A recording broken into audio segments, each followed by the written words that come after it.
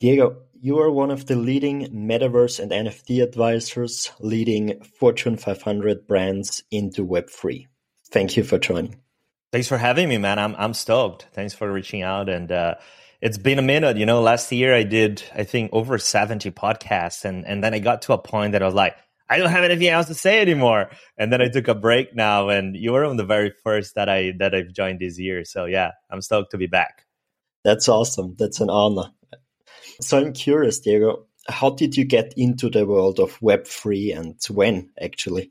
Yeah, I've been in blockchain since 2017, right? I heard about Bitcoin in 2014, but I just look at that. I was like, this is a Ponzi. There is no way. This doesn't make sense. The person that was explaining that to me was talking very from the sort of like the speculation element as well, and I'm like, nah, right? And then I never looked back to it. And then in 2017, another person I've met started talking to me about the technology, but then he was talking about different use cases that go beyond cryptocurrencies, that go beyond, the sort of like the Ponzi schemes, the IPOs, the craziness. And he was talking about supply chain. He was talking about cloud computing. He was talking about IoT. He was talking about like big tech. And I'm not a tech guy, right? Like my brain doesn't operate, in that space. I understand technology. I understand a lot of this, but it's not what excites me. And I was kind of like more excited, but not all in. And then in May 2021, while I was at Adidas in the headquarters, a brand that I spent 4 years with consulting as an external partner, people from the brand, friends of mine, showed me the space and sort of like got me to see, the power of NFTs, the exciting elements of the metaverse. And now for me was like, that technology that I was super excited about now met culture, branding, storytelling. Where is the space that I spent my entire life at? Because I started working, at 60 years of age in an agency that was doing exactly that for gaming and for the esports industry. So I've been at the edge of culture since I started my career, and for me, NFTs is a new way to be in that direction too. Yeah, awesome. Sounds great. Very interesting. And now you're advising like brands like Prada, MasterCard, and so on, right? Yeah, I mean, I work. My core work is with Fortune 500 brands, right? So I've seen the light when I was at Adidas. I was there not related to Web3, any of it, but because friends of mine were pushing the brand towards that direction, I sort of like joined that and helped that wider team to deliver against what happened to be into the metaverse. And then after that, there was another project that was a partnership between Adidas and Prada. And after that, I left and I went to do what I always done, which is consulting brands. I've been doing that for over a decade now. And from there, I went to consult Salesforce, Unilever, MasterCard, L'Oreal, the Volkswagen Group, Porsche, Skoda, Cupra, and Shell. So those are the brands that I've been engaging with within this last 1.5 years, more or less. Got it. Interesting. Like for many people, I feel like this space is very vague and many can't really imagine what's really behind it. So maybe you can mention the most successful metaverse project you've been working on so far or advising. Yeah, I mean, I think what we need to do is break that down differently, right? So one thing is we obviously see the power of Web3 and everything, what's happening when it comes to the backbone of the evolution of the internet. And then you have, NFTs, cryptocurrencies, decentralized organizations and different things like that as pillars within this new iteration of the internet or this new evolution of the internet, which are also standalone elements. But then on top of it, which for me is the exciting part, is the interface shift, right? So how does this new iteration of the internet looks like when it comes to the actual interface? And that's where, for me, the metaverse come in, right? That's where, for me, immersive experience come in and all of that. And that's always the way I'm looking at that, because, you need to be mindful of those things operate separately, but they can, however, they don't have to, be pulled together to build something powerful, right? And I think that that's exactly what's happening, and that's why I'm excited about Web3 NFTs and metaverse combined, because there's so much that you can unlock there through this technology, right? So going back to your question, I think that we're still in a very early stage when it comes to use cases, especially for the metaverse, because what we have seen so far is platforms scrambling to build quality experiences and leveraging technology in a way that makes sense, and also creating a space where people were coming to, are staying at, and are coming back to, which is extremely difficult. And we have seen a lot of that happening within, e-commerce, which is always the classic problems, right? How do you drive traffic? How do you retain people? And how do you make them come back? And within that, I think that it's very hard to point today a great use case of any brand or company that has leveraged the metaverse, as a technology, because I don't think the metaverse is any close to what it has potential to be. And today is really difficult to look at something and say, this is the best, that's exactly what we should be doing. There are, very small things that have happened that is exciting because show us the possibilities. But, I wouldn't be able to point one and say, this is the playbook. They've done it right. Because I think it's not just a matter of what you can do, it's a matter of everything that is there to support you to do it, right? And I think that especially when it comes to the metaverse, a lot of brands and a lot of companies are shifting or trying to change the narrative of gaming to fit into the new thing, which is the metaverse, which a lot of the brands I'm looking at and what they're doing are going to Roblox or Fortnite or any of those platforms, which are essentially gaming platforms, and whoever is within those platforms are playing games. They're not saying they're in the metaverse. And saying that they're doing metaverse experience. So I think there's a lot of confusion in the market still. We are very early when it comes to technology, and the use case we've seen so far are not compelling enough to call it a playbook. But there are things that have happened that is interesting and displays the power of where we had it. The other way around, where would you see the biggest failures so far in terms of NFTs and also metaverse? Yeah, again, right, looking at separating things, I think that the metaverse we covered a lot, and I wouldn't necessarily see that as a major failure. I would say that is a early adoption of technology that is not fully ready and fully baked, and is being used in a manner that doesn't necessarily underpins its potential and its power. A lot of what's happening right now, and still that happened later and still happening right now, is the classic PR, headline grabbing. Let's try to do anything to say we tick the box and we've done it.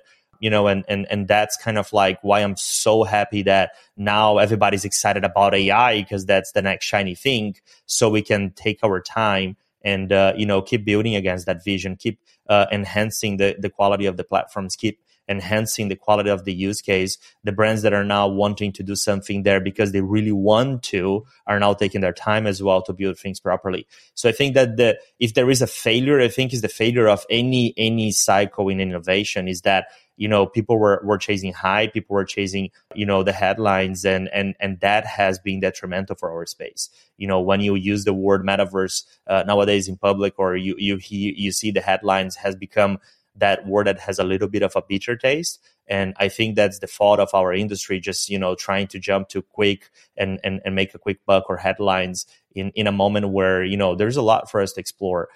Make no mistake, this is where the future is headed. There is absolutely no question about that. The next iteration and evolution of the interface of the internet is metaverse, enhanced experience, immersive experience, whatever you want to call, is a fact. Problem is, we're not ready yet, so we need to take our time and go slow. On the NFT side, I think that we, again, are seeing the first use case of a new powerful technology.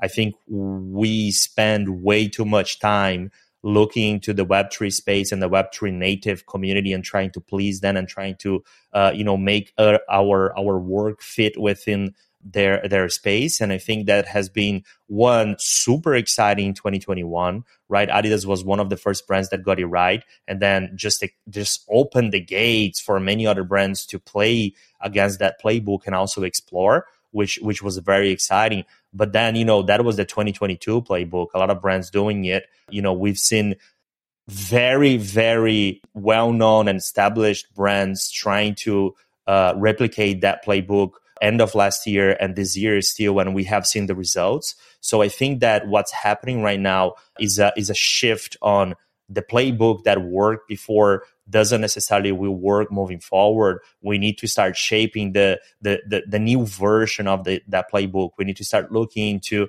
the already existing audiences we have, instead of trying to go in and cash grab and money grab and grab attention as much as we can from the Web3 audience, because it's a limited audience. It's a very limited audience. It's a very specific audience. And unless there is a very strong motive on why you want to go and engage and communicate with them, there is no point in doing so, because you have a huge audience that you can connect with, that you can engage with, that you don't have to onboard to Web3 or teach them, but you can leverage the technology to make something much more compelling to them that wasn't possible before. So that's kind of like where I think we are headed now. And again, I don't label that as failure, because I label that as attempts. We've been attempting to use the technology in different manners. And, for me, the attempts that we've done so far were interesting. We learned a lot, but the next phase has started. And I'm really looking forward to see who are the ones that going to build the next benchmarks, as, Adidas, Nike, and other brands have done early 2022. And, how those benchmarks look like now in 2023. Yeah, absolutely agree here with you. I feel like now we're in the phase where we had a lot of attempts, but we are getting at a point where we are looking for projects which really make sense and deliver value, which is more than just a PR headline. So that's a very interesting phase now. I want to talk to you about the technologies behind the metaverse as well, and especially augmented reality. Where do you see AR in this whole Web3 space? How important is augmented reality? Yeah, very good point. So if the next evolution of the interface of the internet is metaverse, is immersive experience, it is virtual worlds, then the way we're going to get there won't be by virtual reality, right? Because if you look at virtual reality per se, the hardware is super expensive still. I understand economy of scale and it can go lower, and that's fine. But the hardware per se hasn't evolved, when it comes to the actual outside, the actual case per se. Obviously, the technology has evolved incredibly, but it's still a bulky thing that you put in your eyes and shuts off the entire world around you, right? So do I think that there is power on VR and their use case? 1,000,000,000%. No doubts, right? There is a lot that can be done, and there's incredible things that can be done. Do I think that we will be able to bring VR to the same level that we are mainstream with the cell phone today? That's where I'm very bearish, right? That's where I don't think it's going to be the case. And that's where, for me, AR kicks in, right? AR for me is going to be, that device that, in my mind, has the power to be and set itself to replace the phone in the long term, to replace the way that we interact with the digital world, that we interact with the virtual world, and most importantly, be that bridge that shorts the distance between the physical and the digital world. Today, obviously, we have shortened a lot of that distance, and we don't say, I'm in the digital world, I'm in the physical world. So that is already culturally an element that we are very comfortable with. However, there is still that feeling of an external device, right? You have the computer screen, you have the tablet, you have the phone. And I think that the AR has the power of being that layer in between, especially when you think about glasses, or moving forward in the future about even contact lenses or something like on those lines, where you will have that layer which is bridging, both worlds in front of you, and you're going to be much more immersive and connected through that. So I think that that's where it's headed. I think that's a really exciting, new frontier and new space. I'm really excited to see what the big tech brands like Samsung and Apple and the ones that obviously are the biggest leaders in the market, what their move's going to be and how they're going to bring the technology to the masses. But that's for me a great way to see how we will be operating within this new interface, right? And when I say the metaverse or virtual worlds or immersive reality is the new interface of the internet, I mean, when we started the internet, the interface was text, right? So the V1 of the way we communicated and connected as humans in the internet was text. You might remember ICQ, MSN Messenger, text, peer text, right? We were literally just in chat rooms texting to each other. After that, the evolution was we added voice and video to it. Now we have text, we have voice, and we have video. And here we are in this interview having this conversation.